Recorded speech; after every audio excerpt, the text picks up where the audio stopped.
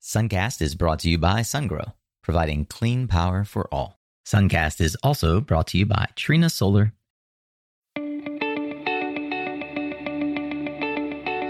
Hey there, Solar Warriors. I'm Nico Johnson, and this is Suncast.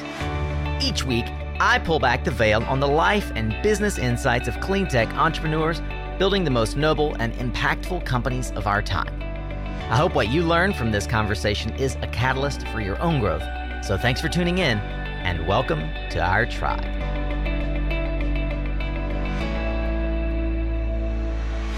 Hey, Solar Warrior. Wow, it feels so interesting to think that I've done this more than 500 times. I just want to say thank you so much for lending me your ears and the only non-renewable resource you possess. That is your time. And hey, especially if you're new here, if you followed a link of somebody else who was saying you got to listen to this podcast because this guy's done 500 episodes and you've never even heard of Suncast, I am so honored. And I hope that you'll get a ton of value from this episode, but more so from the canon of content that sits before it. And I want to thank you before anything else for giving us a chance to earn your attention. And what a milestone to finally accomplish. More than 600,000 times you've pressed download on 500 episodes. And at an average of roughly 50 minutes, and debatable, I'm being conservatively short, I suppose, we've recorded over 25,000 minutes of audio.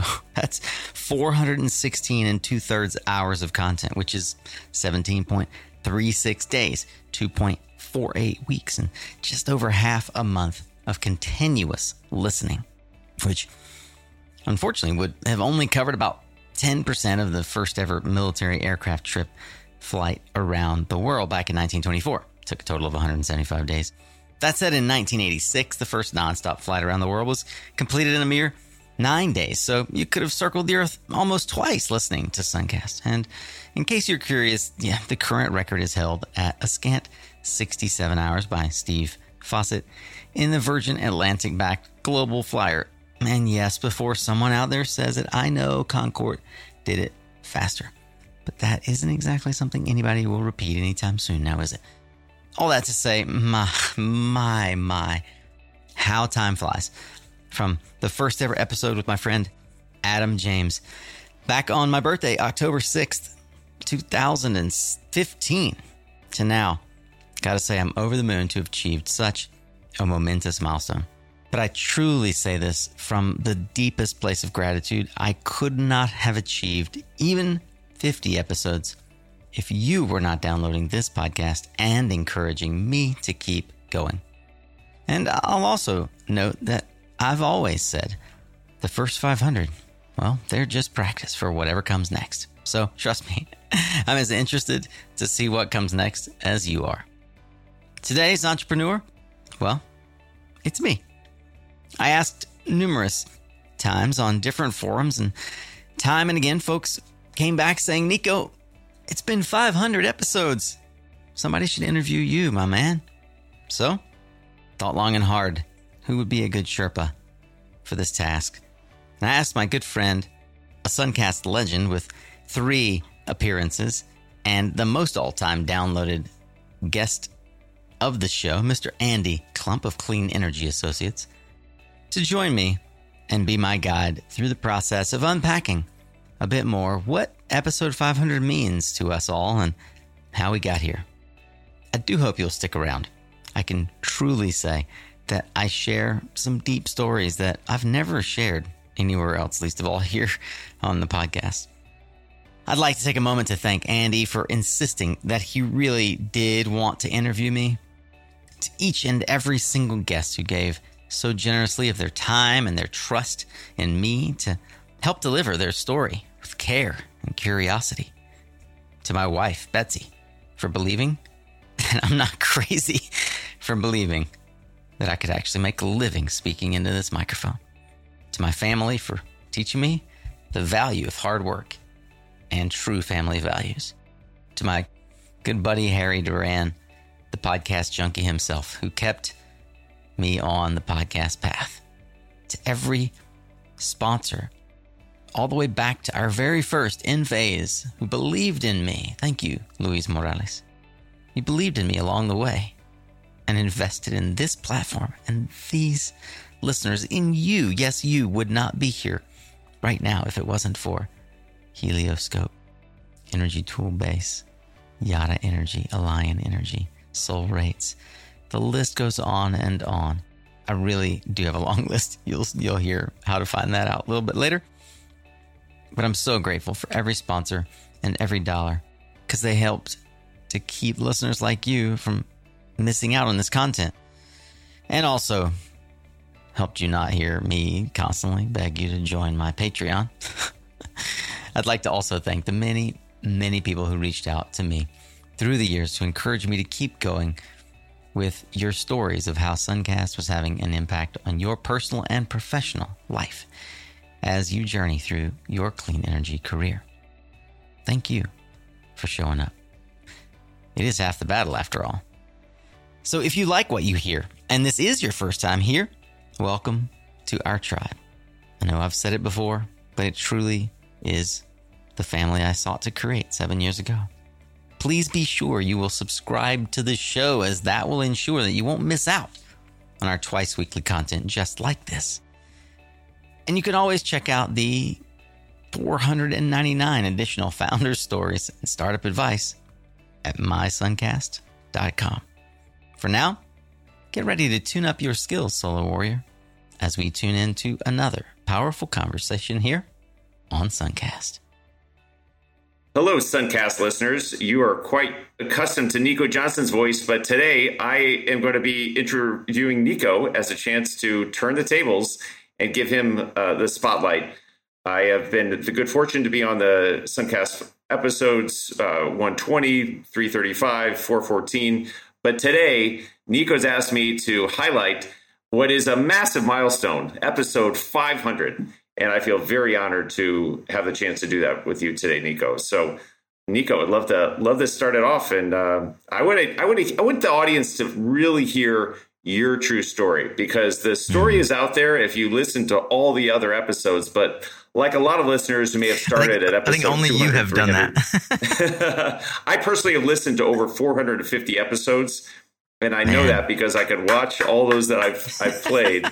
But I have learned a tremendous amount from you, Nico. I became an avid listener since 2018 when you first interviewed me. I listened to a lot of the previous episodes, the old Latin America feel of your start, and I've seen the transition as you've escalated, interviewed top bright talent in the sector, but also brought in others outside the industry, and we're going to touch on that a little bit later. So, Nico, I want to turn the tables over to you and ask you some questions, very personal, about your background, reflecting on 500 episodes, and we're going to get to the future when we get to your vision for the next 500 to reach Suncast episode 1000 and when that may be. Certainly. Yeah. Well, before we jump in there, I want to take a moment in the outset, and I'm sure I will at the beginning of the end, to thank you for those who have not had the privilege of meeting Andy. He is one of my dear friends. When I thought about, as I often do, overthink ideas like this, who would be the right guide in a conversation after so many of you said, when I said, hey, what would episode 500 look like? An overwhelming number of folks said, turn the table. Somebody needs to interview you, Nico. And I said, okay, well, there's only maybe a half a dozen people that I would trust with that responsibility, in terms of folks who both know me, know the industry, are fans and friends of podcasts, and Suncast in particular. Andy, and to your point just now of listening over 450 episodes, I'm pretty sure that means you've listened to more finished episodes than I have of Suncast. I've done them all. That one I can say I did not punt on the actual interview process, but I recognize that it is a true commitment for anyone. As I say in the intro every time, folks are giving me the most precious resource they have, and that's time. And I've started to say in some ways attention as well, because attention is valuable, right? Because you can give me your time while you're on a run and be distracted by other things and not listening or learning. But to give your time and your attention and learn.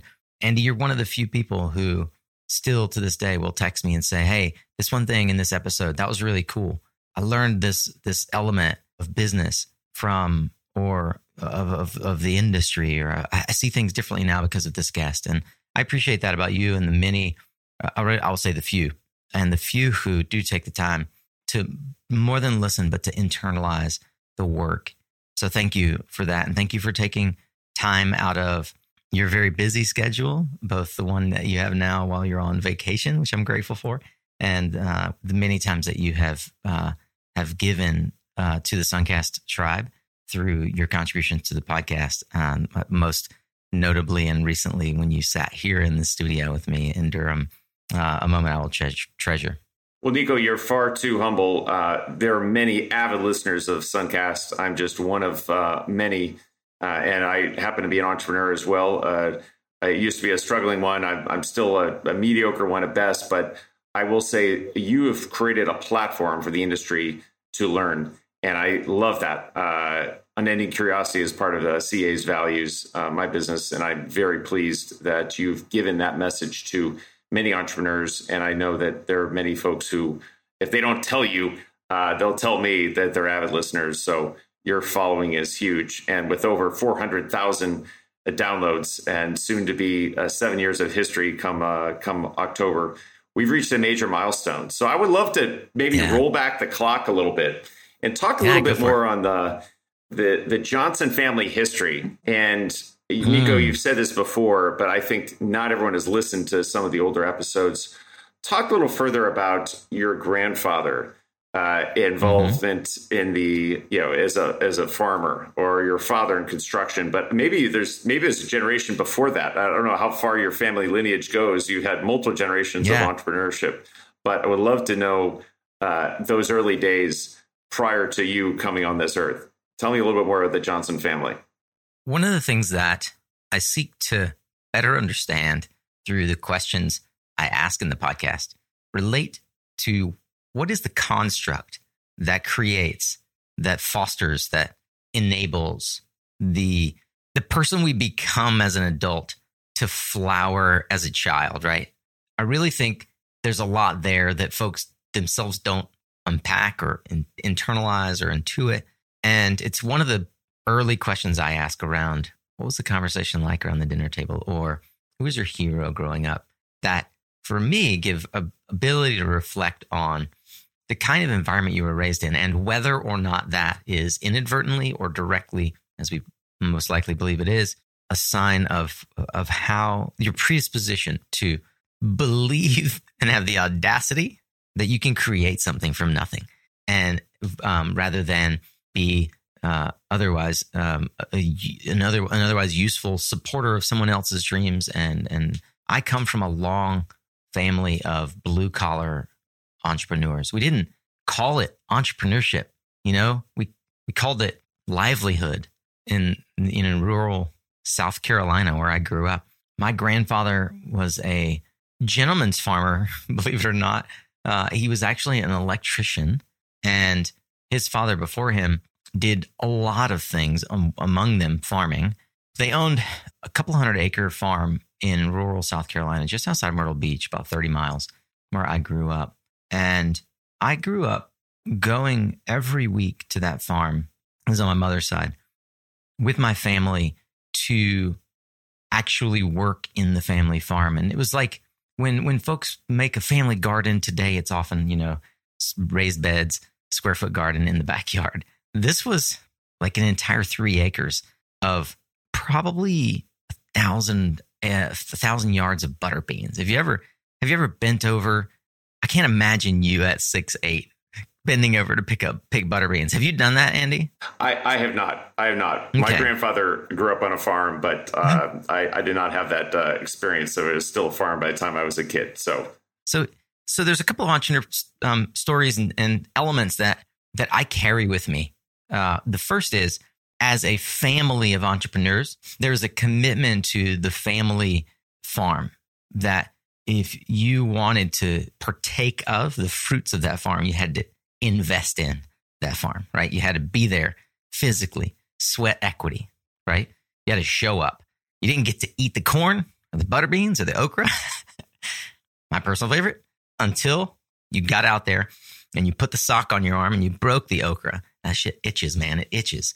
And I remember just every summer, always, it was a thing that we always had to go to the farm and work in the garden. But, the memory from the farm that's strongest for me, I didn't get from my granddad. I got from my grandma. And she probably is the matriarch entrepreneur in the family that taught me the most, and whom I reflect the most on. And she had the biggest impact on my mom, who had the biggest sort of impact on my thinking around commitment to family and family ideals by a long shot. And that was, my grandma was always in the garden. She never sat back and like watched other people do the work. She did it right alongside us. And the thing that she would say anytime a kid would complain, namely my sister, about not being done, and I would complain because I was done, and meaning I'd gotten to the end of my row and I'd done my work, my grandma would say, "All right, boy, get in there on your sister's row." Like, what do you mean get in on her row? It's like, nobody's done till we're all done. That's a fantastic message.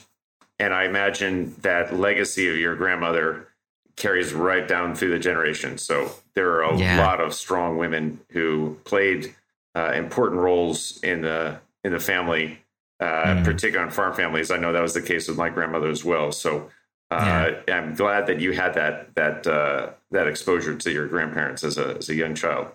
So Andy, a couple more points on entrepreneurship in my family. I never really thought about my family as entrepreneurial. I thought my family as low to middle income, struggling, country folks that were looking for a better life for their children, just like their parents before them. And my parents worked hard.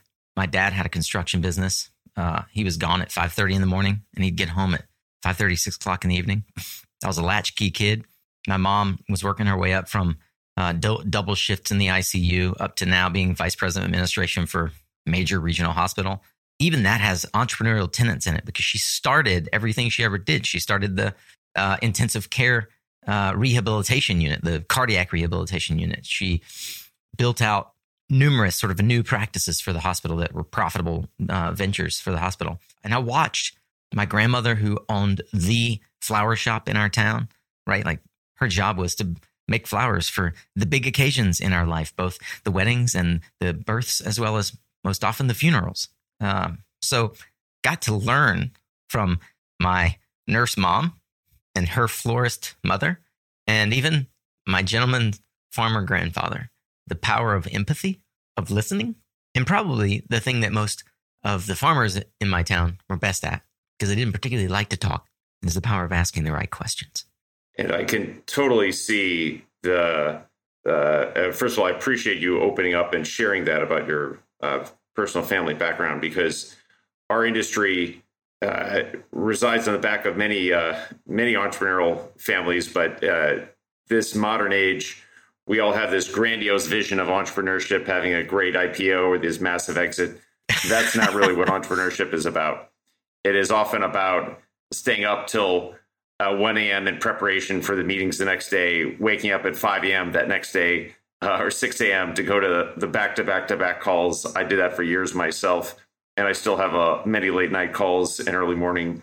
Frankly, that early morning routine, even on a vacation, I still wake up at 5:30 because it's just so ingrained in my system. I normally wake up at 5 a.m., so 5:30 is a bit of a break for me. But the reality is, the U.S. Notion of entrepreneurship is one that's, I think, been dramatized by a lot of successful exits that have happened recently. But there are many facets of the workers in our industry, and we are a blue collar industry. I know because I enjoy going to the field or on the rooftops, seeing the solar, and it's actually happening on the ground, and talking with the construction workers who are actually deploying gigawatts throughout our country to help fuel our energy infrastructure. And so I think the story you mentioned is emblematic of what I think a lot of entrepreneurs are made up of. And that's based on past generations of hard work to bring us to where we are today. And I can see very deeply the emotion and also the theme, once again, about working with your hands, working on what's good for the earth. And I think, coming around to what we're doing in solar, and energy storage and many other renewable energy sectors is really about how do we invest further back in the planet and protecting the environment. Yeah.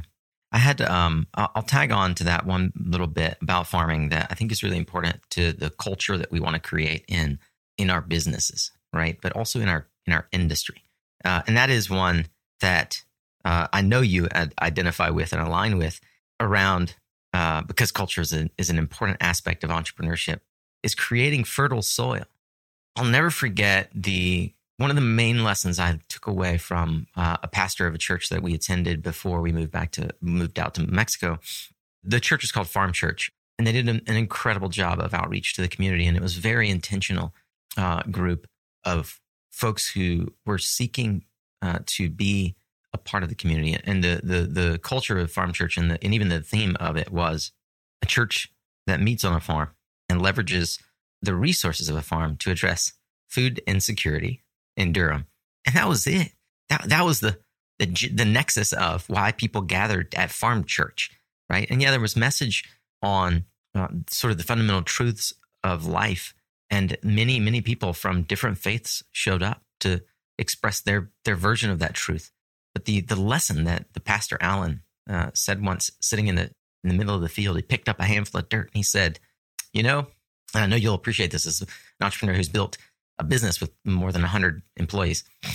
He said, we don't show up every day here to grow food. A lot of people think that because we've given away tons of food, we are a food producer. When we drag out the hose, when we get down on our knees, we're growing one thing and we're growing it really well, and that's soil. And he said, all the other stuff is magic. How that soil grows the food we eat, I'll never understand. And if we extrapolate that to the businesses that we're creating, how beautiful of a vision is that for our companies, right? We aren't creating a product or a widget. We're creating a culture and a fertile ground for humans to dig roots and contribute. And over the 500 episodes that I've done, time and again with companies like yours, I've seen leaders who believe that culture in the business is the most important place to fertilize and to spend time and to cultivate the reality that this business is more than just creating a service. The real service is to the humans that show up every day and give their time to your company and help to build your dream, right? Not just you and me, Andy, but every entrepreneur who tunes into Suncast or the Tim Ferriss Show or How I Built This or What It Takes or Energy Gang or you name it. All the podcasts we're addicted to, right? We're all looking to answer, how do we do this better? How do we build a company where people want to show up? And that's been my mission for the last 7 years, is how do I build the definitive solar industry and increasingly beyond, the definitive career guide, the definitive sort of company template that folks can look to and say, how did Andy think about it? Or how did Dan Sugar or Jigar Shah, Abby Hopper, Heather Zeichel, Tara Doyle, Amanda Bybee, how did these people who created amazing culture and business in our industry, where did that come from in their life? And how did they instill that desire in others to pursue one thing for multiple years? It's a remarkable feat for any entrepreneur to be able to inspire that in others, right? And I've just been on this pursuit of trying to understand it and unlock it. I completely agree that you have an important key, Nico, is that through your own personal experience, your family's heritage, you bring that the essence of what I think your guests are trying to convey, and that's really about what is the foundation, what is that fertile soil that allows their company to grow and scale. And so you're absolutely right. And I think the message of culture is something that resonates very deeply with me, because I was also a misguided entrepreneur who didn't have any culture when I first set up. And I got lucky and had a break, grew to 30 or 40 team members in a accelerated period of time after many years of hard knocks. But it wasn't really until year 7 of my business that we figured out that we had to invest deeply in culture. We transformed our company culture, and it was a rough year or two until we hit that hit our stride. And then we saw 5x growth in the last 7 years as a result. So I completely agree that you have that foundation. And so I want to dig a little deeper on the foundation stories. You talked about the multi generations of struggle and entrepreneurial spirit and various things, and then bring that to you growing up. You've had this experience with your grandfather. I'd love to bring it maybe just a little more centrally to your parents, and maybe just highlight your mother. How would your mother describe you as a child growing up? Because I know you had a musical talent, you're an incredible voice. You thought about going down the path and the music industry and being a professional singer. There are a variety of things that we can talk about, but how would your mother describe you, and how does that weave into the fabric of your legacy that Suncast is now bringing to hundreds of thousands of others who are listening and downloading your episodes? Man, we should have had Betsy, my wife, and Linda, my mom, join us, because that's a question I would love to hear my mom answer. I really believe, by the way, that one of the missed opportunities most of us experience in our life is it's the realization that we didn't ask enough questions of our parents and our grandparents when we had the opportunity, because we assume for so long in our lives that they have the right answers. If in fact we have a good relationship with our parents, which is not everyone listening, and I get that. But for those who have the modicum of like positive relationship, positive role models from their parents, like I know I, for one, took for granted that like my parents were right. Like they must know something that I don't, right? They've survived and they brought me into this world. But I'd love to hear my mom's thoughts on this, because it was only in my 30s, late 30s, and now in the 40s that I started to get to know my mom as an adult, right? I stopped looking at her as this person I idolized as my mom and like this older person. And now we're both adults and we can experience a relationship together. I'm going to answer your question, by the way. But I've given this advice to many, and I'm going to give it to you and because I know that you've had some personal experiences where this will resonate. But I have shared, I've had feedback from numerous folks over the last 5 years when I say to them, if you have someone in your life who still has stories that you don't know, I would encourage you, just take out your iPhone, press record, and ask them as many questions as you can think of. Because the number one thing the first thing, statistically, categorically, the first thing that we forget about someone that we love when they're gone is the sound of their voice. And so I've always been attracted to the microphone, always.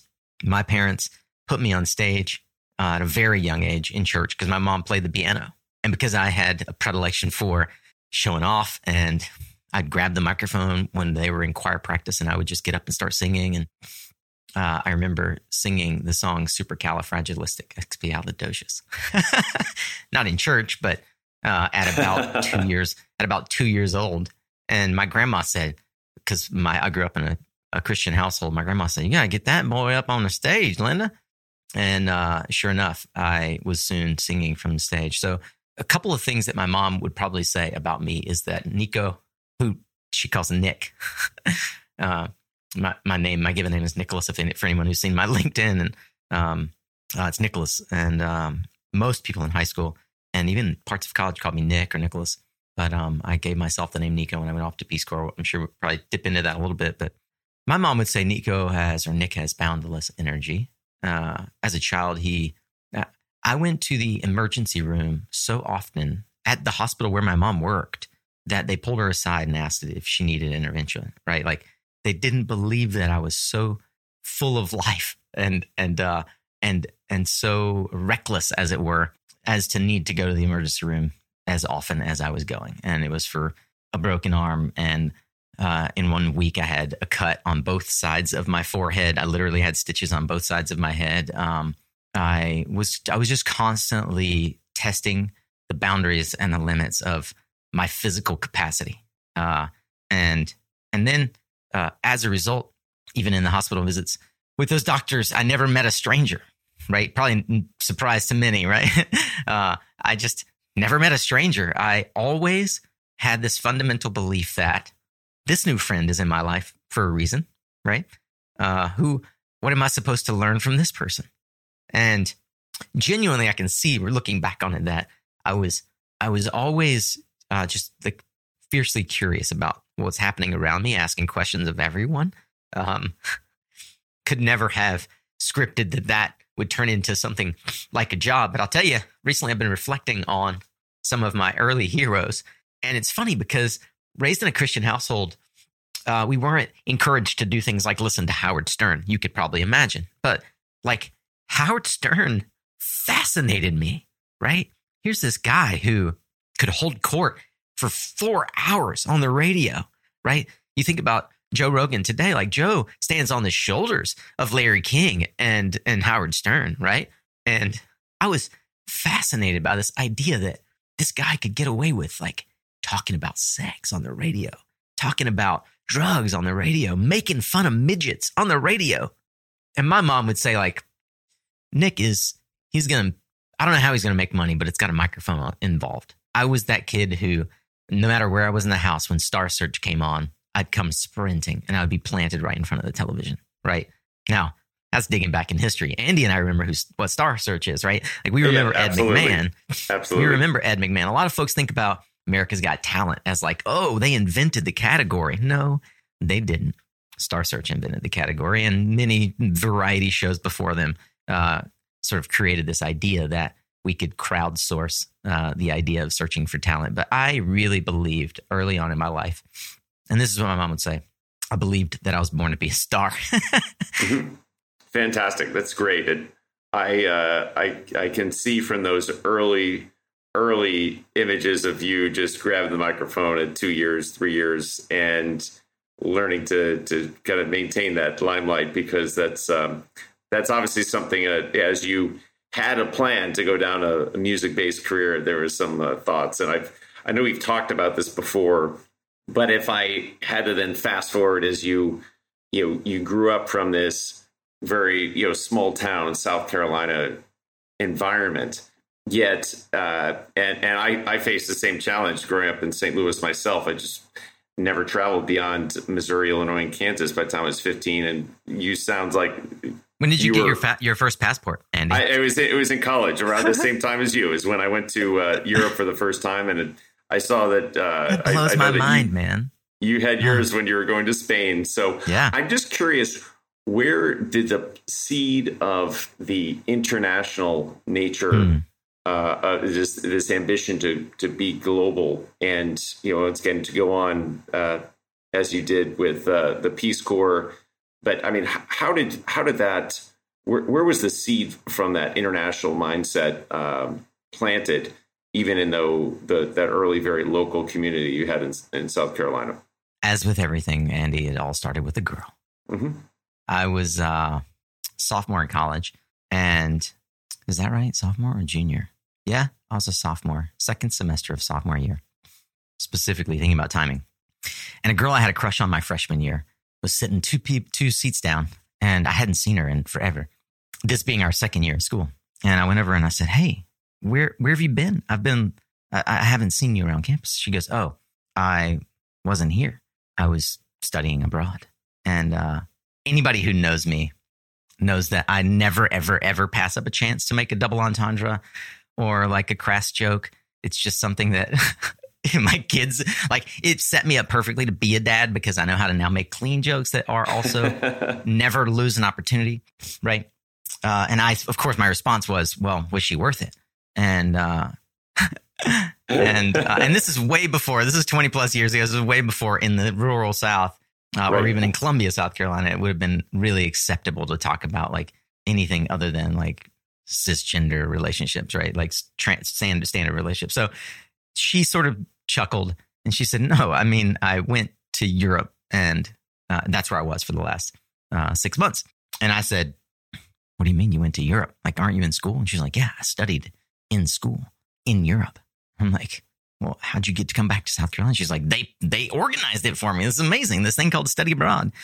And a world unfolded for this like farm boy who had never really even contemplated getting a passport, where I realized, and I was a surfer, but like a country bumpkin surfer. Like, I was trying to be the farm boy learning to surf and hanging out with the kids in Myrtle Beach, and they all called me that country hick. And I'm intentionally turning my Southern accent on right now so that people can sort of recognize that, like, I did come from a world where I'm shorter than average. I'm different in many ways from like what the world would consider to be like your prototypical average human, I guess. And so I was always challenged with these insecurities of like, who am I meant to be? But in that moment where I brought surfing up because when she said, you can study abroad and it's part of your curriculum, I was like, well, dang it, I'm going to go to like Costa Rica and surf for a semester. How do I do that? And the short of it is you have to have like an advanced level of Spanish to go to Costa Rica. And I had zero Spanish because I was Spanish student of the year in high school, which actually meant that going into engineering in undergrad, I could opt out of language because I tested out of like Spanish 101, which was the only requirement, like 1 year of language in college. And I tested out. And now we're in my sophomore year. And I'm like, wait, I need an advanced level to go to Costa Rica. Okay, well, where can I go with an intermediate or an entry level? And the answer was Spain. And so I ended up, this could unfold a whole lot of things about my story, but I ended up studying in Spain the last semester of my senior year after working my ass off for 3 semesters to get to an intermediate level of Spanish. And that 3.5 months in Spain fundamentally and for eternity changed my perspective on the world and the perspectives of my children and their children and their children. And I don't know if I was the first person in my family to get a passport, but I think I was. And I'm definitely in my nuclear family. Like my parents they got a passport to come see me in Guatemala like several years later. So actually 3 or 4 years later. So I had studied business, but mostly marketing. I kind of almost failed out of the engineering school, to be honest. And I went to business because I like dealing with people and not computers. I didn't realize there was a path to management in engineering, or I would have probably stuck with engineering and just like taken the management track and got an MBA, because that's actually, by the way, if you're listening and you're thinking about this, an MBA engineer is probably one of the most powerful career tracks you can choose. So listen up, like don't fail out of engineering just because it's boring and you hate physics and you don't like staring at computers, because you're going to stare at computers anyway the rest of your career. I wish somebody had told me that. But I enjoyed business school, and that's where I met this lady who opened my mind. I never would have met her if I wasn't in a marketing class. I wouldn't have gone to Spain. I wouldn't have graduated a semester later. I wouldn't have met my wife. All the wonderful things about my life that now created this multicultural adult human being who cares deeply about the path our world is on and how it impacts the marginalized, because I've worked with and lived with the marginalized communities in our society. But that's the fundamental answer. I went on to grad school to study international market development, specifically around social impact and social impact management. What it looks like when IBM goes into Costa Rica and sets up a call center. How do they set that business up so that it actually works with the local culture? And believe it or not, I never thought I would be able to apply that. But when I was at Trina, we were looking at how do we set up our offices in Chile and Brazil. And I saw so many companies, and you've seen this time and time again in our industry, send expats from, I'll say Europe, to Latin America and build an entire team of Europeans in whatever capital city they moved to without regard for what it looked like to the locals of like this business that was trying to be local without actually hiring locals. So through that experience with a girl who opened my mind to the idea that I could study abroad and it could be incorporated into my learning, I began to understand that there's a bigger world than rural South Carolina. There's a bigger world than even California, which I had always hoped and dreamed to move. And it sounds like there are many different learnings from that initial experience, but I want to pick up one that's once again stays personal to you, and that is dealing with Betsy. And I've had the good fortune last fall to meet Betsy when I visited your home in Durham, and I must applaud you for having a phenomenal wife who's been with you for all these years. You have 3 wonderful children as well. But I want to ask the question as out of my own personal interest, because I know my wife deals with a lot as well. But how does your wife, Betsy, deal with the ups and downs of entrepreneurship? Because it is not an easy path by any stretch. God only knows. So tell me a little bit more about her, and how would she respond to that question? It's a special relationship, the couple that makes it through entrepreneurship. You and I, Andy, have been privileged to have wives that understand the struggle and understand it in a supportive way, who are compassionate to our sense of compulsion and need for the hunt in exchange for time with our family. You and I have both shared privately and probably publicly the hardship of knowing I've got to be gone for 50% of the next month or more. I mean, I've seen you travel for 3 months. I've seen you get stuck here in the United States and not be able to see your beautiful girls other than on FaceTime. And it takes a special human to care enough about someone else's dream to in some way subjugate their own desires to that. And my wife and I have been married for 16 years. And I remember, I mean, I've done so many dumb things from a business perspective. Early on, while running Blue Line Power, my first venture, I was also simultaneously trying to start a multi-level marketing business with Market America. And I remember, she'll laugh if she hears this. I remember laying in bed one night and she said something and I just said, I just want you to believe in me. And she was raised in a family that asked questions freely. And I was raised in a family where candidly, like we didn't ask questions freely. We didn't question authority. We didn't question in particular, like what daddy says or whatever, right? Like there was this sort of, I won't say like dictatorial truth, but there was definitely sort of a hard line where parents are right and kids are learning. And I sort of internalized that in the sense that like you don't question parents, and like the wife is there to sort of like be an ally to the husband. And I sort of took that for granted. And my wife definitely did not. Like she was born in a family where it was okay to say, I don't think this is going in the right direction. What are you going to do here? And to question it early and often. And she's been a great ally for me in that regard. Because even back then when I was trying to finish grad school and I was starting my first solar company, she said, why is this important to you? This other thing that's not your solar company. And the answer was like, I just didn't know what was important to me. I didn't know what I wanted to be. And I was trying everything. And I was, as is probably still true in many ways today, I had so many lines in the water, right? Think about the fishing analogy. And Betsy has been she's been the steady anchor that has moored me to something that felt more like consistent truth in my life. Beyond my faith, she's been that anchor and that rock that has allowed me the freedom to experiment. You know, one of the things that I often would ask early on, and I stopped asking because it just felt like that's not me and it's not my story and I can't identify, was the number of entrepreneurs who had working wives who helped pay the bills while they were able to explore and experiment. And while I found that to be a very common scenario, the unsung hero of many of our friends' business is their wife who paid the freaking bills while they floundered for years trying to figure out what they were doing. That's not my story, because my wife, about the time, long before I started Suncast, about the time my first child was born, she left her day-to-day job and took on the job of raising our children. And now that's 11 years, and I've been doing Suncast for 7 years, so you can do the math on that. She has always depended on my ability to make rain. And do you know, to her credit, the number of times I've been offered an interesting 6-figure salary, not insignificant. She's never once asked me to go back to work. She's never once said, aren't you tired of this? In fact, when I've said, I'm so weary, I don't know if I can do this again anymore. I don't think I can do another 3 a.m. production of the podcast and get it out at 6 a.m. just in the hope that I get a sponsor or a speaking opportunity. Never once did she say, we should just go get a job. She said, okay, but this is what we talked about. This is what you want to do.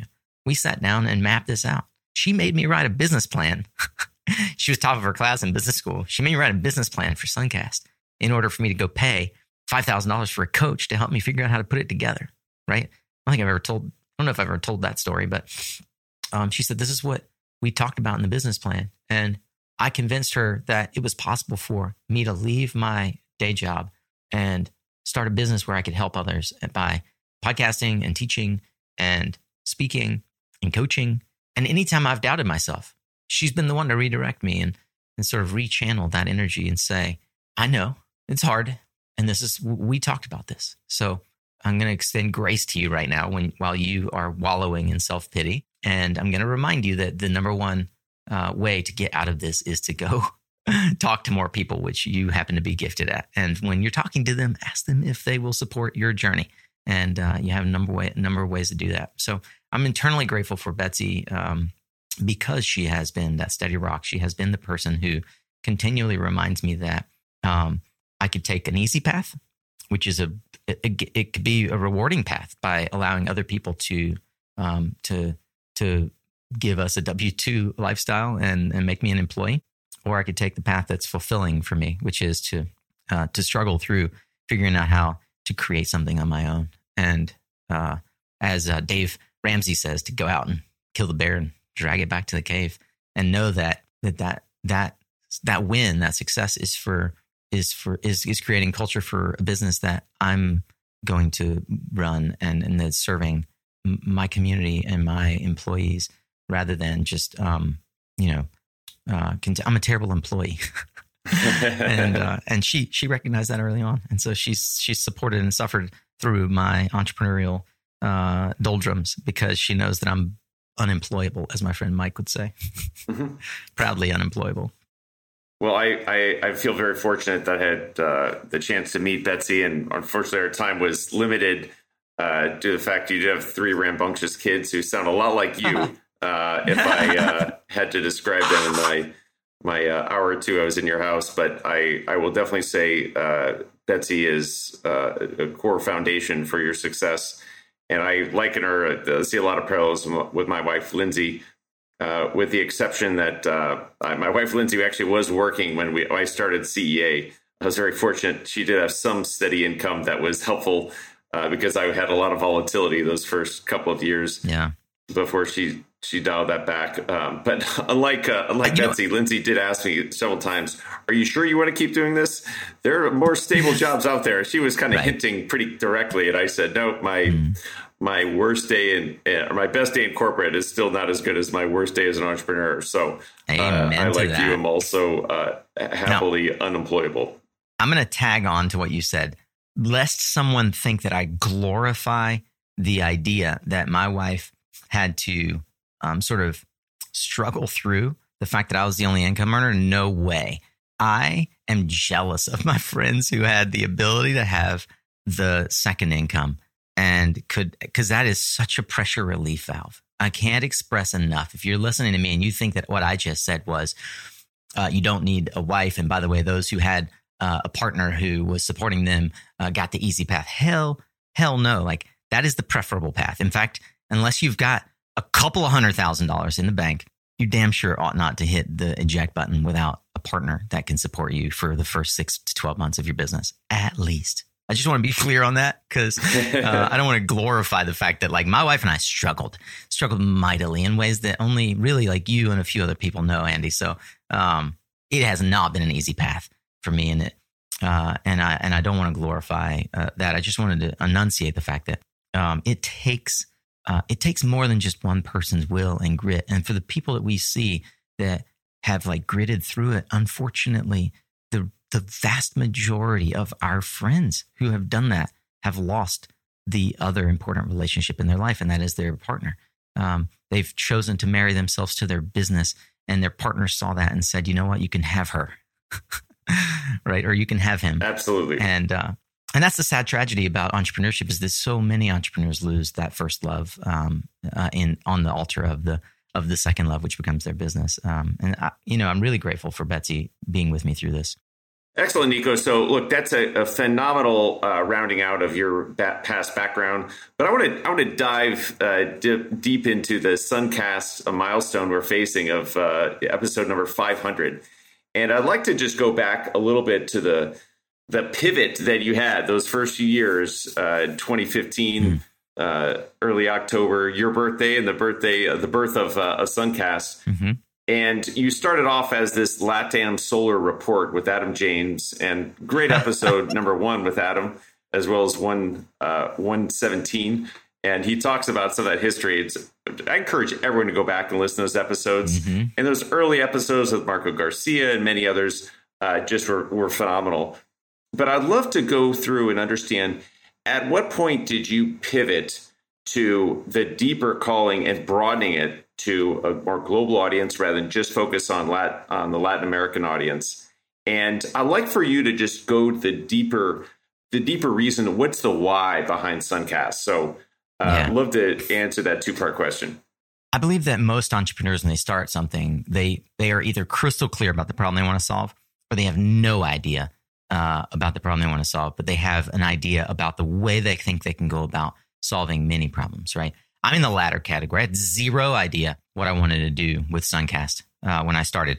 I believe that imitation is the highest form of flattery. And my best friend in high school was the president of the student body. And to his credit, he accurately understood my character. And he said he was the smartest person in our class. He was number 1 in class. The number 2 person in our class academically was this girl, Christy, and I was number 3. And he said, Christy is my scribe, right? She writes down, she can capture all of my great ideas. And Nico is my megaphone. And I was kind of always that.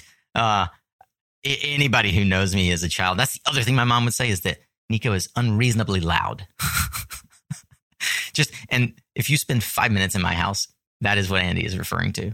My children are unreasonably loud. Like their default volume is 11, right? As Elon Musk would say. So I had no real clear vision for what I wanted to do with Suncast, but I knew I was born to share other people's stories. I was born to be on the microphone. I had a boss around the time that I wanted to start Suncast. And Sergio Blanco, he was on the show back in February for the first time. He and I have talked about this. He said to me, I'll never forget this, Andy. You may remember this. The first actual Suncast event that we did was not a Suncast event formally. It was me trying to figure out how to create community, which is really all I've ever tried to do, by taking this sort of defunct community on LinkedIn called the Latin American Caribbean Solar Alliance, LACSA. And I bought laxa.org, and I reached out to the group owner and said, hey, can I be the community manager or whatever of this group? And I still am to this day. And I reached out to Kristen Kirsch at Nextracker, who she had just gotten her job there at the time. And we've become just great friends. She's an amazing marketer, by the way, an amazing leader. Absolutely. Power female. Know Kristen. And it's a testament to how busy she is that I've never had her on the show, because she is just a force. And I got to get Kristen on the show. Kristen, you got to get on the show. So Kristen and Katie Durham. I'm now trying to think of what Katie's last name was. She was at Conergy with me, and Sergio Blanco and a couple of us. Like, we put together along with Edgar Arvizu and Marco Garcia. We put together this thing called the Latin America Meetup at Intersolar 2015, I think. This is July. And in fact, I was going to use that meetup as like the launching pad for a podcast, because I had been noodling this idea of podcast. I was going to do something on kite surfing, just sort of tangential to the industry, something that's not related at all. I can think about it without having to think about work, because I had basically decided I want to do a podcast. I want to sort of scratch this itch to be on stage. I'm probably never going to be a musician again. I was in the music industry for a long time. Never going to be on the stage as a musician in any formal way, but maybe I can podcast, because I'd been following this thing and I'm just a podcast junkie. I listened to podcasts while I was running, and I was working in Latin America, and this guy, Adam James, was then a newbie analyst at Green Tech Media, and he had created this thing called the LATAM Solar Report, right? And so I created this event for the LATAM meetup, and I'm going to come back to the report in a minute. This is summer of 2015, and after running that event basically as the moderator, with Sergio, my boss at Conergy, on the panel with Marco Garcia and Edgar Arvizu, who were episodes 3 and 6 or 8, if I'm not mistaken. Sergio came up to me and he said, I've never seen you so alive. He said, you were great. And he tapped into something that's been true about me my whole life, and that we talked about earlier, that my mom recognized early. And he said, when you had that microphone in your hand, like a switch turned on, like a different person showed up. And I didn't even think about it.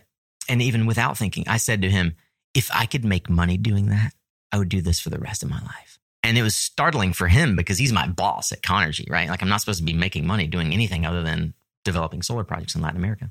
And he just sort of took that in. And he was a mentor beyond just being a boss. And he said, you should figure that out, right? And so he was not surprised several months later, that July, to fast forward to October 6th, my birthday, my 36th birthday, 2015, that I launched episode 1 with Adam James. And the moment when I realized that the podcast was going to be about Latin American solar was I was on the phone with Adam late night in the Connergy office. And I, as I had often been, was on the phone with Adam. And I said, man, we should be recording this. Like, what if other people could eavesdrop on this conversation?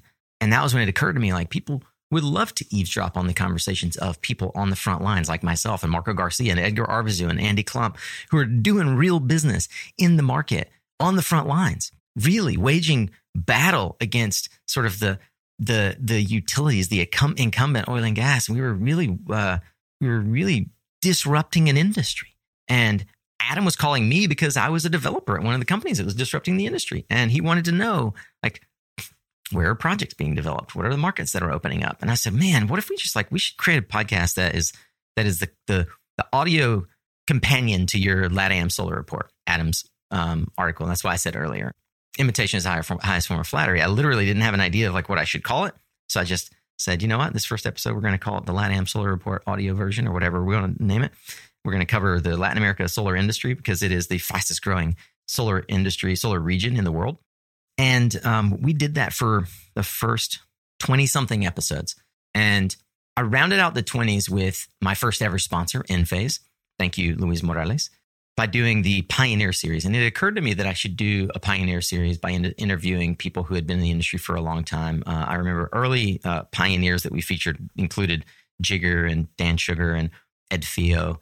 And we did a bunch of stories of folks in Latin America. And I realized, like, the people that were tuning in weren't tuning in because these people were in Latin America. They were tuning in because these people were entrepreneurs and they wanted to understand, like, how are entrepreneurs thinking about building their businesses? And especially in this market called Latin America. Oh, that's interesting. Like, I can also learn about Latin America. And I got an opportunity to interview Dan. Thank you, Kristen. And I sat down with him in, I think it was episodes 39, maybe episode 39. And I was sitting in his office, and that's when I realized, like, Dan Sugar, classic Dan, sitting back in his desk with his shoes off and his sock feet up on his table.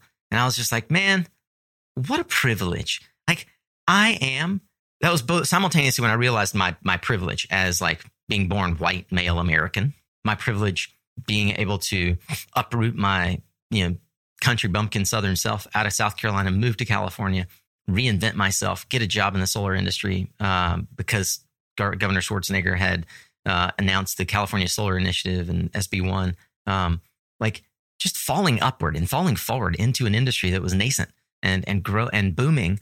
What a privilege I had to sit before a guy who would come to be one of the iconic entrepreneurs in our industry and capture his story in a way that even he would say no one had done before. And that was for me, the light bulb. I was like, wait a minute. I wish that I'd had this kind of a resource, this kind of an interview as a career guide for myself. I wish someone had taken the time to sort of interview Dan 5 years ago when I was trying to figure out how to get in the solar industry. Why don't I do this? Like, I'll take the mantle. And that was the moment that I realized, and interestingly enough, one of my favorite interviews of Suncast was the very next interview I did. I walked across the building. This is insider baseball because Andy and I both been in this building, and everybody who's gone to Nextracker understands, to Suvi Sharma's office at Solaria. And if you listen to Suvi's interview, like, if you listen to those back to back, Dan's interview and Suvi Sharma's interview, which aired like probably 10 or 20 episodes apart, it is worlds apart in quality. And I've never actually said this out loud. Like, that was the defining moment. That was when I realized, like, I'm doing this for other people who get to learn from Suvi, not just what it's like to, like, go into Latin America or to build a company, but what it means to build something of meaning that gives, as we said in the beginning, fertile ground for people to plant their roots and to stick around and to create a company as an entrepreneur that changes the lives of even a few people and that impacts and improves the lives of many people. And that was the changing point. It was somewhere around episode 40 that I realized I have an opportunity here to actually mentor other people my age, older than me, like age irrelevant, but people who want to get into the clean energy business, in particular solar, and would have loved to have had an hour with Dan. And so that's why when I started doing my pre-interviews from there, I would say to folks, look, and this was actually the context all along from the very beginning, but I never enunciated it to others as guests. I said, if what I want to accomplish in this interview is imagine that the listener is sitting on a bar stool beside you and I at SPI, Solar Power International, our annual trade show here in the States. And their friend comes up and says, hey, let's go over to name your party, Shoals for Solar, whatever. I want to create such an interesting conversation that feels so authentic and human that they would say to their friend, rain check, I've been listening to these guys for the last 30 minutes and I'm not getting my butt up out of this bar stool until they do. So I'm going to order another round and I'm going to eavesdrop on them until they're done because they haven't figured out that I'm listening. And I wanted that. Like, I hadn't heard that level of authenticity in this medium. And because I think everybody up to then who had tried to be a podcaster for the industry wanted to use the platform. And this isn't a bad thing. I'm not knocking this, but they used the platform as a way to elevate their own personal authority as a thought leader, rather than use it as a platform to lift others up and say, look at this thought leader. Here's what you can learn from them, right? And Nico, I think that's an important theme that I want to highlight. And I have certainly found an inspiration platform for myself to learn from the best in breed entrepreneurs and other business leaders, because you don't just bring on entrepreneurs, you bring on others who are industry thought leaders.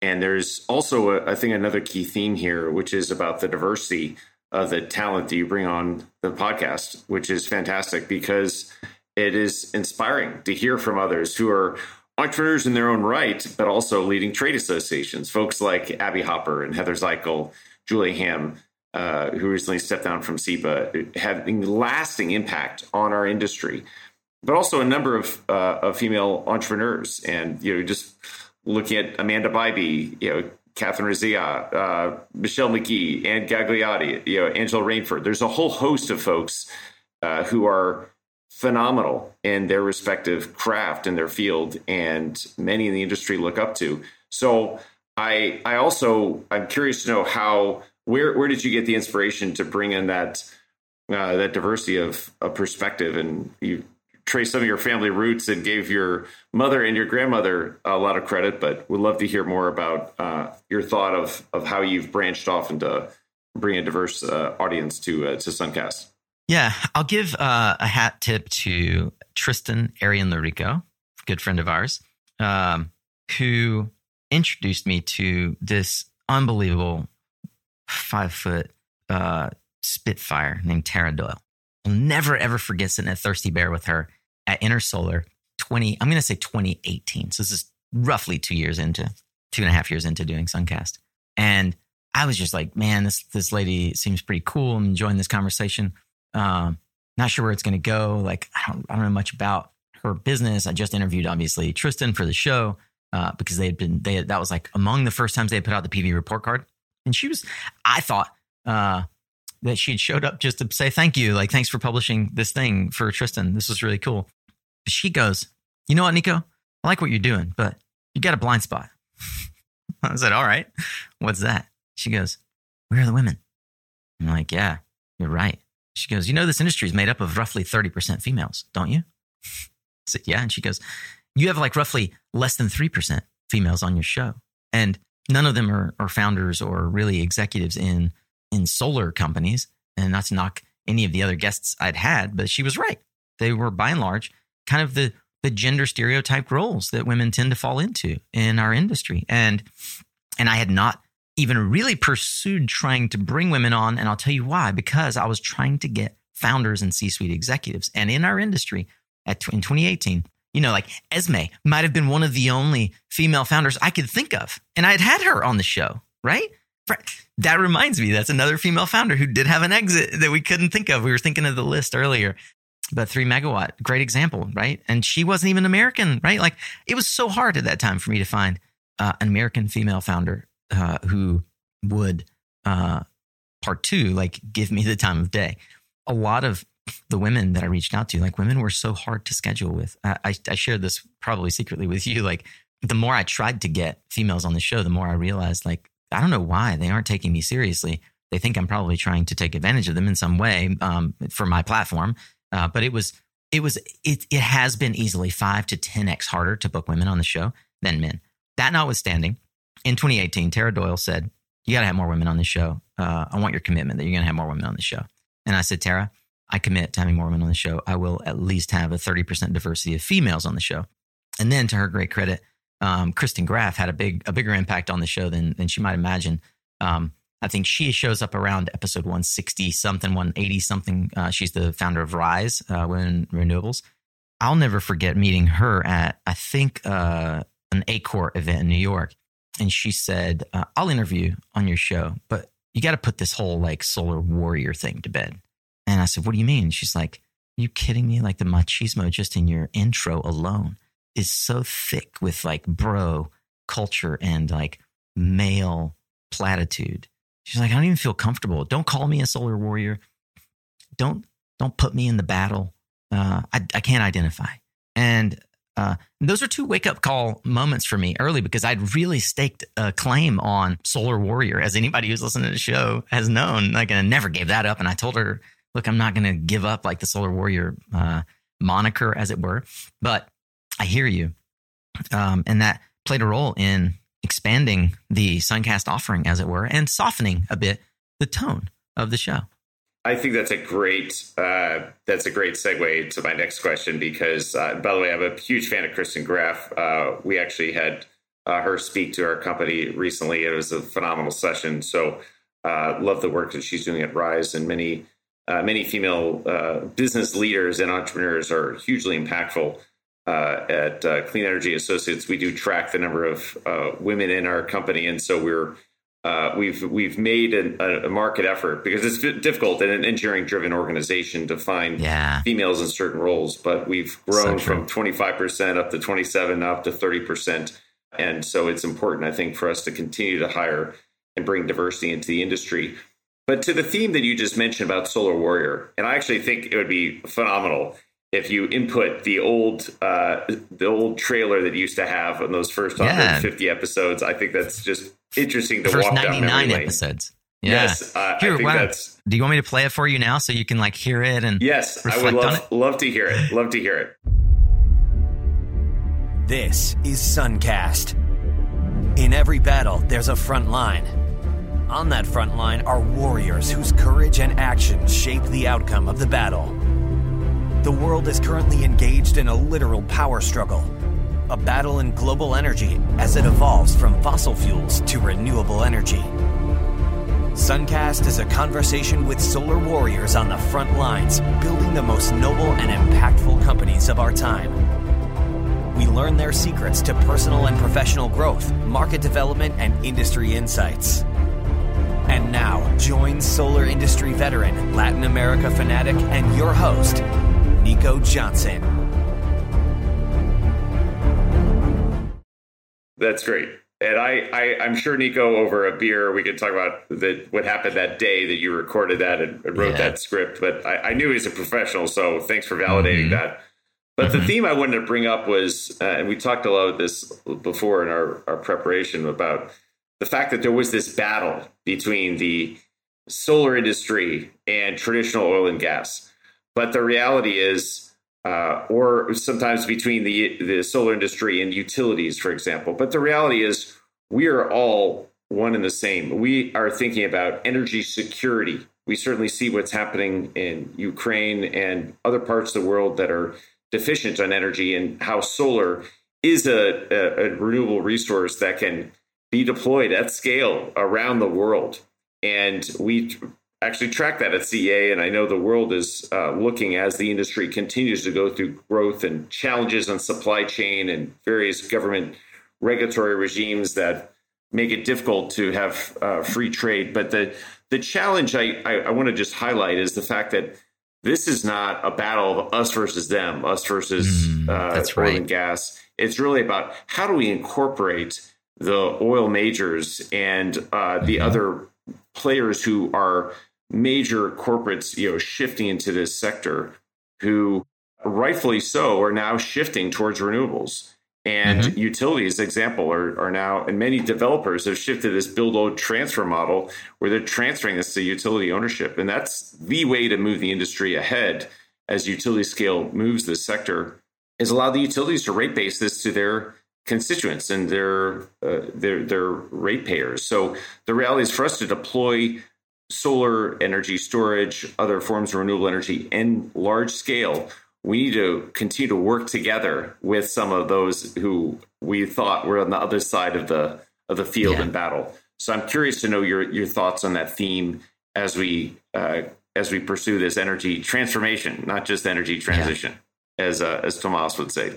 So the number one question I got after episode 100 aired, where we debuted this sort of the new intro that we've used for the last 400 episodes, and that people would recognize as, most listeners now would recognize as like the Suncast intro, which I love the music. I use it as like when I'm speaking, I walk out to that music. I just love it. I put a lot of thought into it, and I wanted something more upbeat.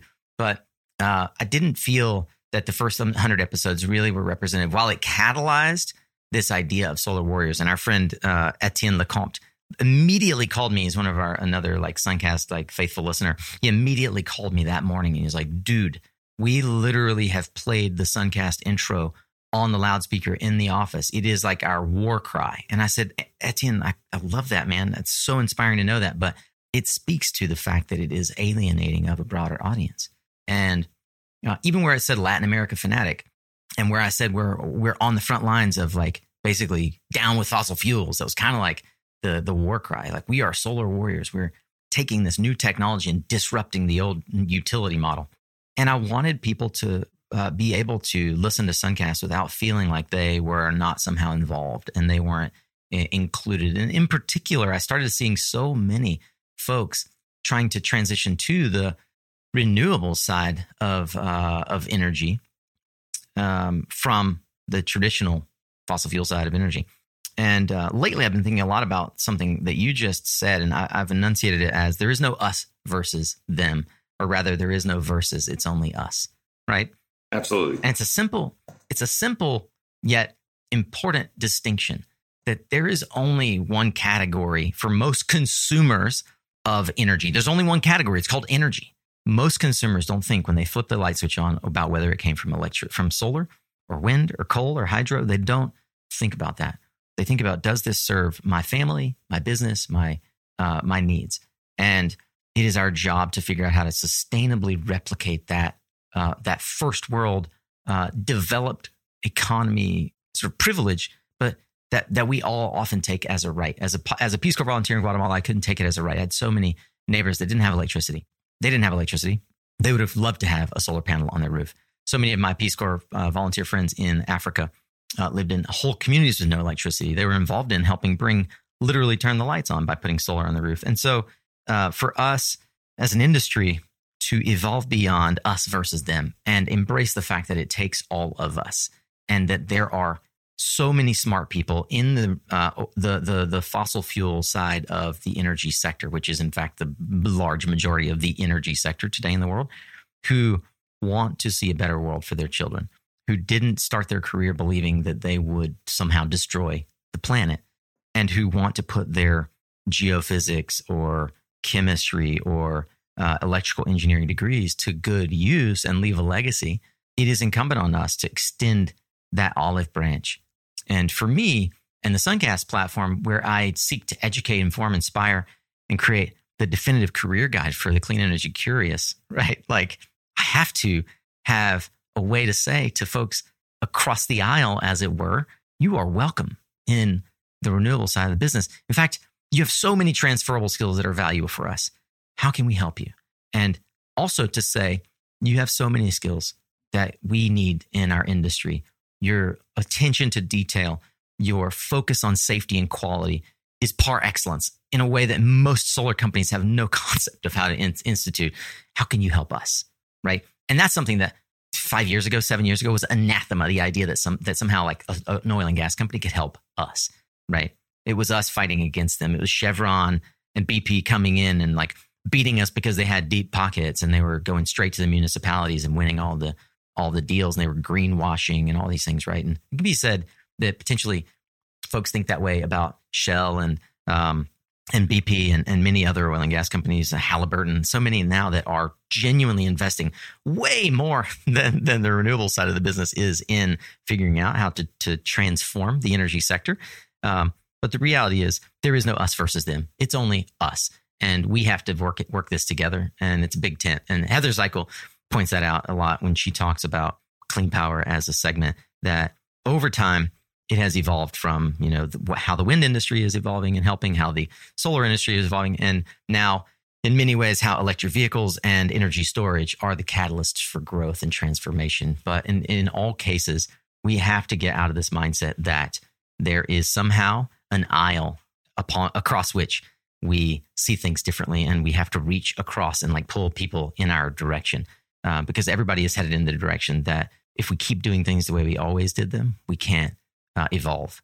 I completely agree, and I think that speaks to the fact that climate change is all very real, and it is very clear. The statistic that surprised me is that there are over 20 million Americans in the last 18 months that have been without electricity for at least one day, and whether it's the rolling blackouts in California, I had no idea. Or such a good stat. Where'd you get that? I heard it. I want to say I heard it on a podcast, but it was a shocking statistic about the number of natural disasters that are happening.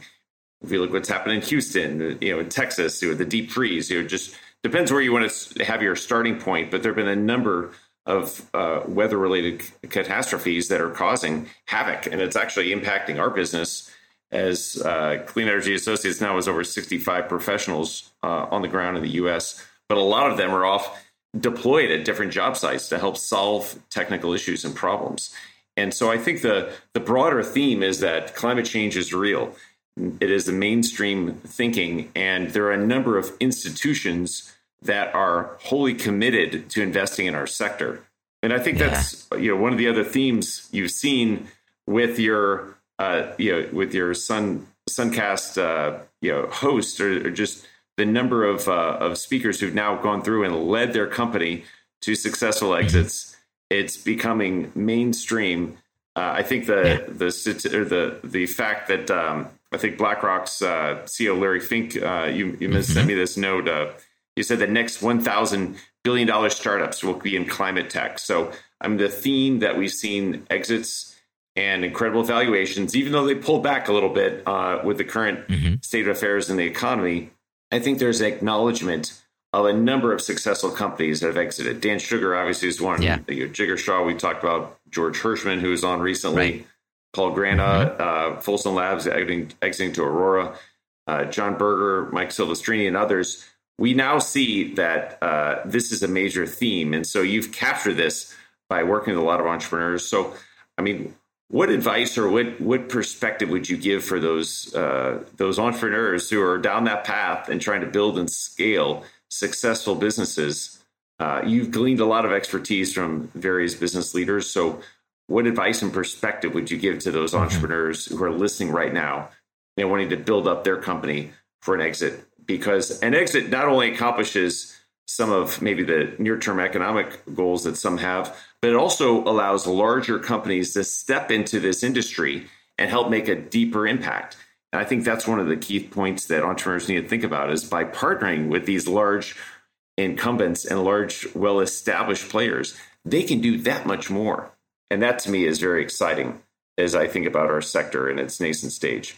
I think that you pointed out something early on in the conversation that I want to come back to, which is a lot of folks have this Silicon Valley infused myopic view on entrepreneurship, that to do something important, you got to go raise money, you got to go build a big team, and you got to sell it. And we just did an interview, episode 497 and 498, with the founders of Tradewind Savion, and that is a platform that I would argue many people in the industry didn't even know existed unless they were part of AWEA, or particularly part of the large utility scale sector, because these guys quietly built a monster of a business that in 2017, AWEA named the #1 renewable energy company in America, right? That's a remarkable. Tradewind. Do you know those guys ran that business for 17 years thinking they'll never have an exit? They ran it for 17 years wondering if they'd be able to make payroll. It's incredible. And I tell that, and I really will implore folks to go listen. It's a longer episode, it's a two-parter. And go listen to George Hirschman and James Warden. They're 2-part episodes. If you want to hack the Suncast process, like go find the ones that are either multiple times a guest or did a 2-part episode. I guarantee you those are the real diamonds and gems that you will want to listen to. Paul Grana, 2-part episode. Kyle Cherrick, 2-part episode. Jenya Medbury, 2-part episode. You've been on 3 times, now 4 times, and hopefully soon 5 times.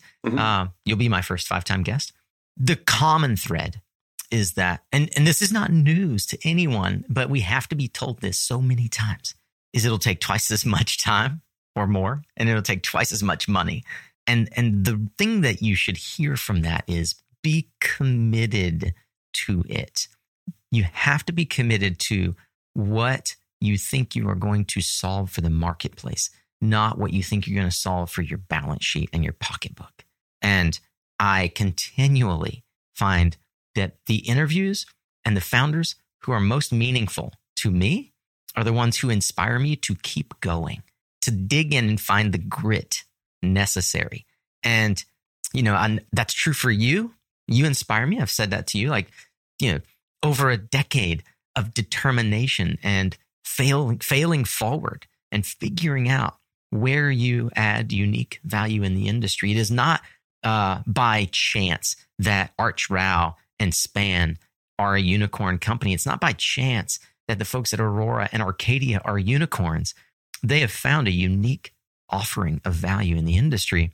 And by unique, I don't mean that they're the only ones who do it. I mean that they are able to rally people around and enunciate the value proposition in a way that solves so many people's problems that customers and investors alike are willing to say, here's our money to help you have a bigger impact. That sort of fits into what I call some of the superpowers that I've uncovered about the guests over 500 episodes. And I think that you as well, Andy, are emblematic of some of these. One of the things that stands out to me the most, and going back to Dan Sugar as a great example, and if you want to hear kind of how this bears fruit, listen to Tara Doyle's 2-part episode, which is amazing. Amanda Bybee as well. Amazing. God, 2-part episodes. It's the magic sign on Suncast. I can tell you that. But Dan Sugar is one of those leaders who really understands the value of a story. And there's power in having a story. And I've found that all of the good CEOs I've met who are transformational leaders, both for their company and the industry, understand how to uncover their story, uncover the gems that move people to get on board. And they tell them over and over. And they tell them with a rote, fanatic commitment to the same story because it works. And they'll tweak it maybe here or there to see how it impacts the industry. But they really understand how to communicate it.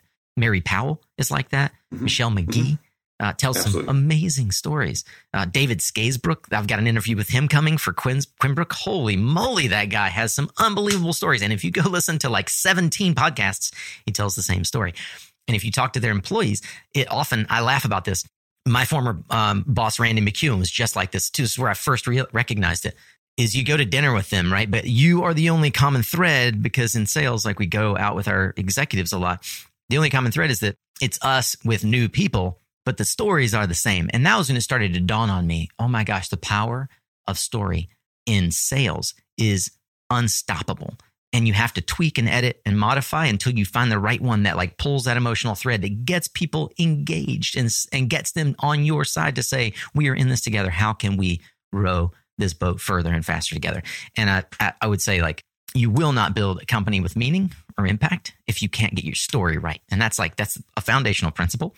And it's one of the things that I am always seeking. I want to understand in every interview, what's your story? How do you uniquely impact the industry? And how do you rally 100+ people to come alongside you and do this with you?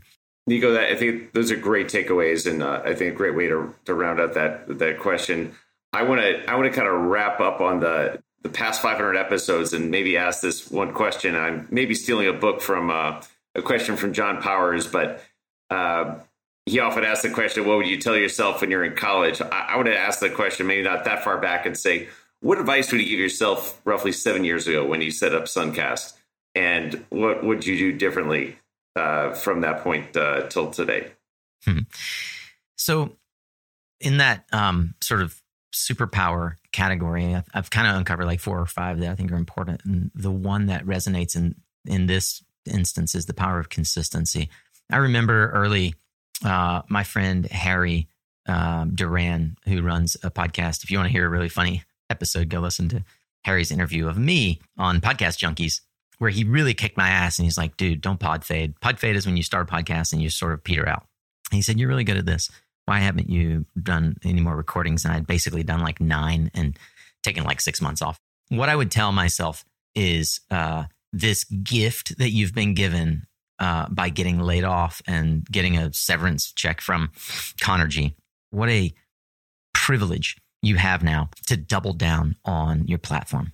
Don't be scared and run off and get consulting contracts and distract yourself with all of the ways that you can placate your own ego about what you're good at in making money. You've got this severance, right? Like I had that buffer on my balance sheet, so to speak, to cover me for 3 to 6 months. And I was so insecure about what value I offered and whether people would buy into it that I didn't double down, and I wasn't consistent. And I was very inconsistent for the first couple of years on the podcast specifically because I didn't try hard enough to find the vision for what it was really meant to be. And I would tell Nico in 2015, November 18th, when I was laid off from Conergy, which itself was sort of demoralizing and something I haven't spent a whole lot of time unpacking on the podcast, I'd say, look, you have something special here. Lean in, you'll figure it out, but be consistent. The thing about the power of consistency, Tom Bilyeu, who's an entrepreneur, created Quest Bar, $1 billion company, and a fellow podcaster and educator, he says it's just that you haven't done it long enough to see an impact. And I realized around 2019 that I started to get traction when I started to treat this like a profession, not a side hustle, not a hobby. And I remember at SPI 2019 in Salt Lake, someone came up to me and they said, Nico, what's funny is that you seem to still think that, and I'd been consulting from 2016 to 2019, consulting to sort of pay the bills. And so I sort of aligned my ego and id and personality with the companies that I consulted for and sort of represented in the marketplace, even though I had this platform. And this person said to me, and I'm eternally grateful for them, you seem to believe that we all see you as like Nico, the solar industry consultant who also has a podcast. And it's the opposite. We see you as Nico, the solar podcast icon who also does this random consulting thing for like these companies that you sometimes talk about. That flipped my mind. From that moment, I haven't had a consulting contract at all. And I just said, you know what? He's exactly right. I can make a living from this, and I'm going to double down. And we went to twice a week podcasts, roughly around that time. And I made a commitment to myself, my wife, my team, that I was going to professionally podcast and I was going to figure out what that meant. And that power of consistency, I learned from Michelle McGee as well. I posted this recently on LinkedIn where she said she surrounded herself with a team that didn't succeed because of a perfect product they created, but because of their unwillingness to fail. And so I would encourage entrepreneurs hearing this to learn from my mistakes as well, but also be willing to fail, but have a dogged determination that there is no true failure. It is all feedback. And you have to show up every day. I interview every single day. I'm doing something to create this show every single day. And when I changed from, I do this a couple of times a week to sort of kind of keep my presence in the industry as a thought leader, to I will do this every day and I will figure out how I add value by practicing. I told you this when I first started. My friend and coworker at Conergy, Jan Brandt, said to me when he heard the first episode, he said, hey, how often are you going to do this? Almost as a joke. And I said, every week. And he sort of chuckled as if to say, good luck with having that kind of consistency. But that, consistency is key. The ability to show up over time creates that body of work. And I told you, because I think you said, how long do you think those will go? I said, I don't know, man, but I'm at least going to try 500 episodes. And nobody had even conceived of 500 episodes. Like Energy Gang at that time was at 200 episodes. And here we are, 500 episodes. Well, Nico, as we wrap up, I've got 2 final questions to ask you. And the one I've been dying to ask ever since I've listened to 450 plus episodes. And once again, as I said, I'm one of your most avid listeners, and I've learned from every single episode. So there's constantly nuggets that you keep digging in. And I must say, I've recorded a lot of podcasts, but you were the first podcast I recorded with back in 2018. And you're probably the only person who would have actually been able to convince me to say tidy whities on air, but I did that, and you highlighted my first line. So I still give you, razz you for that one. But the one question I want to ask you is, what is in your crystal ball? Where is the future of our industry headed? The everlasting crystal ball question. I have the privilege of asking this of 500 entrepreneurs and hearing their answers. And so invariably my answer is in some way a blend of the thousands of conversations I've had over the last 7 years. Sheldon Kimber, one of our good buddies in the industry and truly a deep thinker and an unbelievable entrepreneur, has talked about the nexus of decarbonization.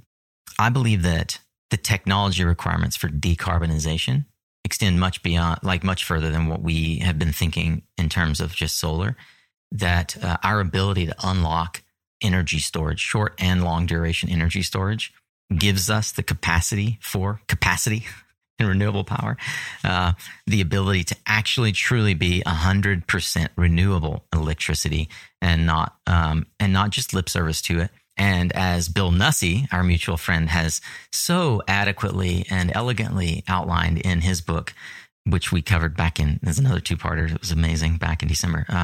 The Trojan horse for accomplishing a lot of that is what we are currently seeing, the electric vehicle industry boom. So they kind of go hand in hand. If we follow the thread, the electric vehicle industry will usher in the age of battery storage at scale and the ability for every consumer to engage in one of the transitional questions I used to ask back in previous episodes, transactive energy. I think that the future really is in transactive energy. And if we think about the pattern matching, the fabric that we're trying to see the through line of, it is things like blockchain and companies like Form Energy and Intersect and thought leaders like Bill Nussey, all coalescing around the idea that our ability to generate power from renewable energy and store it for any duration of time can help us decouple from the old way that we generated a base load capacity to turn the lights on in your home, which was by and large through fossil fuels. It will give us the ability to make power at a consumer level, save and store that power in our homes or our businesses or our cars, and sell that power at a hyper-local and even a regional level. And the business models, as it was the case for Netscape and Juno and AOL in 99, the Google of our industry hasn't even been created yet. And it's not to knock Aurora or Span or Arcadia or Intersect or so many of the businesses that we admire, but we still haven't seen what Larry Fink of BlackRock is alluding to. The next 1,000 unicorns will be addressing climate issues, and there will be climate tech companies. And I think that we're in that moment right now, in that 99, 2000, not .com bubble, but the moment where mass consumer acceptance of the reality of our ability to make, save, and sell electricity on our own and not need a central power to do it and manage it for us has been unlocked. It is unlocked now. It's actually in our grasp. We can do this. And the technology from Enphase and Generac and so many companies that are providing this capability, Tesla, they are the first domino to fall. So I'm super excited for the next 500 or 1,000 episodes to explore, along with those entrepreneurs who are creating those companies, what it looks like to give that power back to the consumer. And yeah, I think transactive energy, our ability to actually be in control of our power and save it and store it and sell it, is gonna change the way we think fundamentally as consumers about our connection with electricity. Well, Nico, with that, I think you just already answered my second final question, which was about what you want to tell your kids and the next generation. And once again, you have 3 kids. I have 4 daughters myself, and I feel like they will be listening to this episode and many others in the future. But you absolutely are you have a massive impact on this industry, and you're marching down that path towards the next 500 episodes to reach 1,000. So I feel very very humbled. You invited me to moderate this and learn from as I was taking notes during your many great insights. And many others, avid listeners, are going to be listening to this episode, and want to thank you for your fantastic contributions to our sector. So with that, Nico, I'll turn it over to you to make any final closing comments. Andy, I'm humbled that you accepted the offer to be my Sherpa in this. I can count on one hand the number of people who have interviewed me, and it's been, I think, very intentional, me hiding behind the microphone, hiding behind the stage and the curtain, as it were. And it was difficult to accept the challenge where so many listeners reached out and said, hey, you really should just turn the mic. And I said, no, I did that in episode 100. And I'm grateful for the ability to walk alongside you and to have you mentor me and have the ability to see inside of your business and how it has grown, and for you to be transparent and vulnerable in the ways that you have with the Suncast community. And that's emblematic of every guest that has walked alongside us for 500 episodes. So I want to thank every single guest that took of their time. As we say always in the intro to Suncast, you're giving us the only resource you've got that is non-renewable. And we don't take it for granted.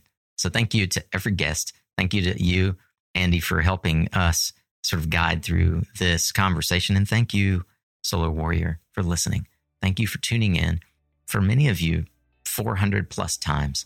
Hope that you'll stick around. The next 500 are sure to be interesting as we expand the Suncast community and the Suncast network, and we start to focus on different communities like hydrogen and energy storage and beyond. So thank you, Andy. Thank you to every listener. Excellent. Fantastic, Nico. It's been a lot of fun, and we look forward to this next 500. Keep up the great work.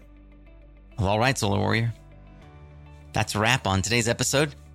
I hope that you feel a little more in touch with the how, why, when, where, who, what, etc. of my past, our future together, and why I have dedicated the last 7 years of my life to 500 such conversations.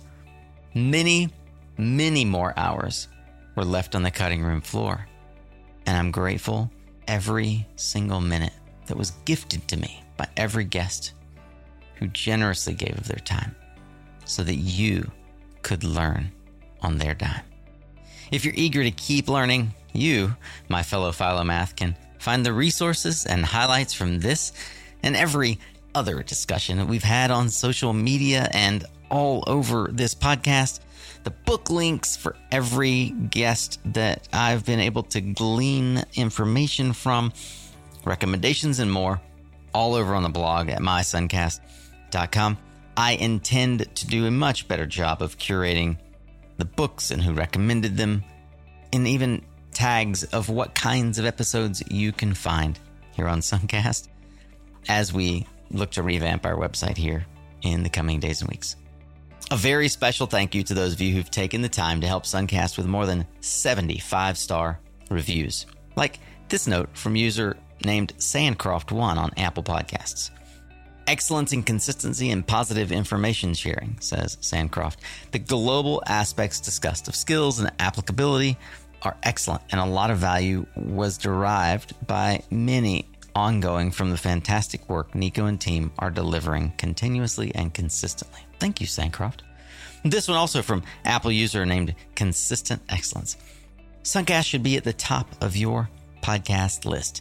Nico takes the time to get to know his guests and consistently produces outstanding episodes. The review actually takes the time to express gratitude directly to me, which I'm honored to read, but I won't repeat here so as to not seem too self-ingratiating. Thank you to both of you for your lovely reviews. You too, dear listener, can easily leave a review. It's fast and easy. Seriously, this is the easiest way I've seen. Just go to ratethispodcast.com/Suncast. That's ratethispodcast.com/Suncast. They'll take care of the rest. I'm so incredibly grateful for all the enthusiastic 5-star reviews we have so far. It really helps the show more than you can imagine. Next week, we go deep on fire safety and battery systems with Catherine Von Berg. And we also feature an executive deep dive with a woman who is just simply stunning in many, many ways. Most importantly, intellectually, Miss Steph Spears of Solstice, which promises to be a very memorable episode indeed. Thanks once again to our sponsors who help make this content free to you. You can learn more about them at mysuncast.com/sponsor. That's also where you can learn how to partner with us to reach thousands of solar warriors and clean tech champions just like you, twice a week. Remember, you are what you listen to. Thanks again for showing up, Solar Warrior. It's half the battle.